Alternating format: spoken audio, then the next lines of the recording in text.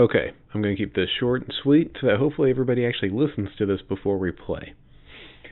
So last time we played, we just hightailed it out of Capbrook. We'd raided a big drug dealer's den and stolen some albino monkey thing from them, and left it with Erin, the taxidermist, who gave her word that she wouldn't actually kill it and stuff it because she's a taxidermist. We'll see what happens. Anyway, they make their way north. They're going towards a town called Furwood because they're intercepting that obsidian shipment that the demon princes are working with to make all their portals to the hell dimension place. Anyway, as they're going, Ty talks to Gruffer, who's pulling the wagon, and asks him, what he was up to since they hadn't seen him in a while. And the bard said that he'd actually been in the process of forming a band to perform at the high end inn that they were at.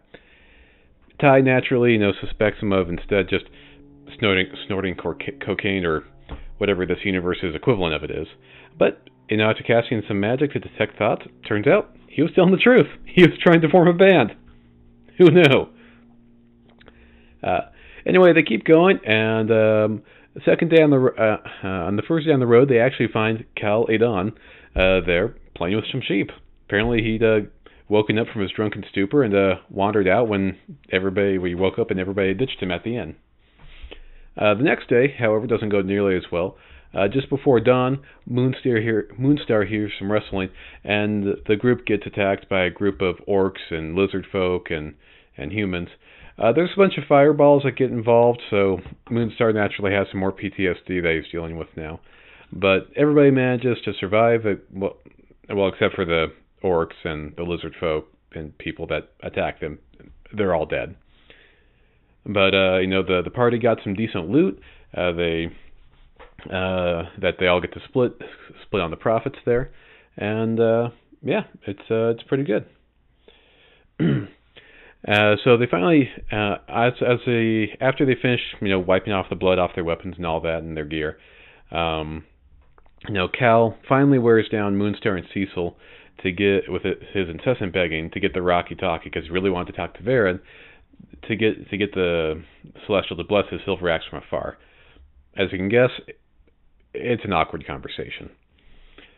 Anyway, Cecil gets the Rocky-Talkie back, talks with Varen.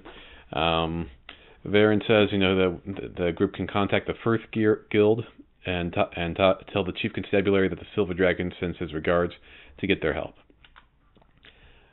So they keep going, they pass some groups along the way, and, on the third day they arrive in Furwood. It's a large town, but it's not a city, there's no city walls. They sell the loot they get, they split the profits evenly, and they wander around. Cecil and Gesh talk to the Chief Constabulary and give him a tip about the drugs on the obsidian shipment, while Cal, Merrick, Moonstar, and Ty go to plant the drugs on the caravan. They manage to pull it off pretty well, and Cal even makes a new best friend, the lead guard on the caravan, an orc named Teacup, that they get along famously apparently. And Cecil and Gesh make contact with the Chief Constabulary. He says he'll give him a very thorough inspection, and later on that day, after the caravan shows up, there's some commotion.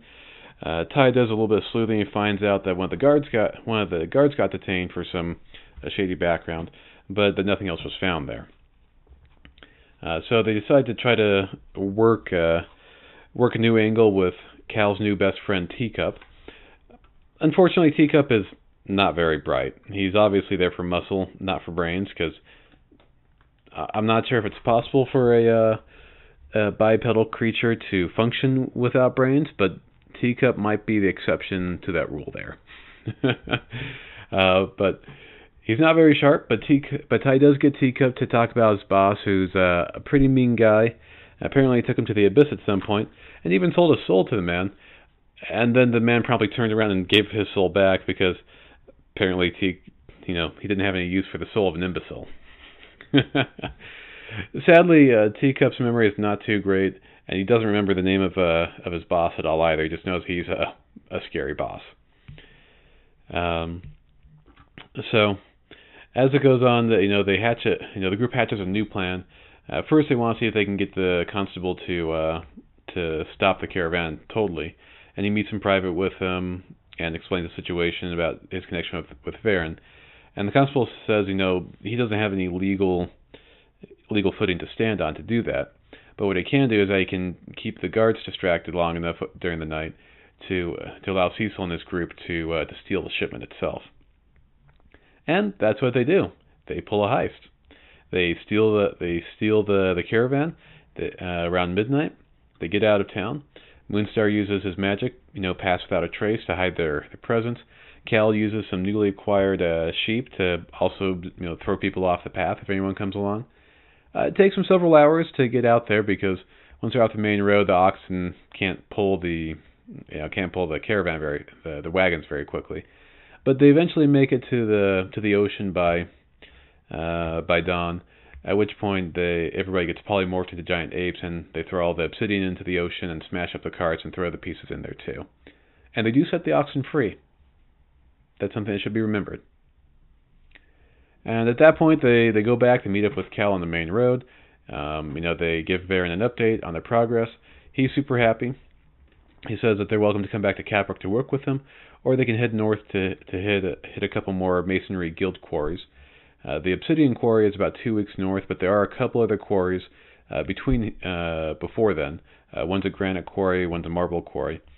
And the group decides that they'll take a couple days, head back to Caprook, get Cal's axe blessed by Varen so that he can have a magic axe finally, and then they'll head back north to the granite quarry and kill some stuff and get more loot for the Castle Island Fund. So that's it. That's a recap. And I'll see you guys on Sunday.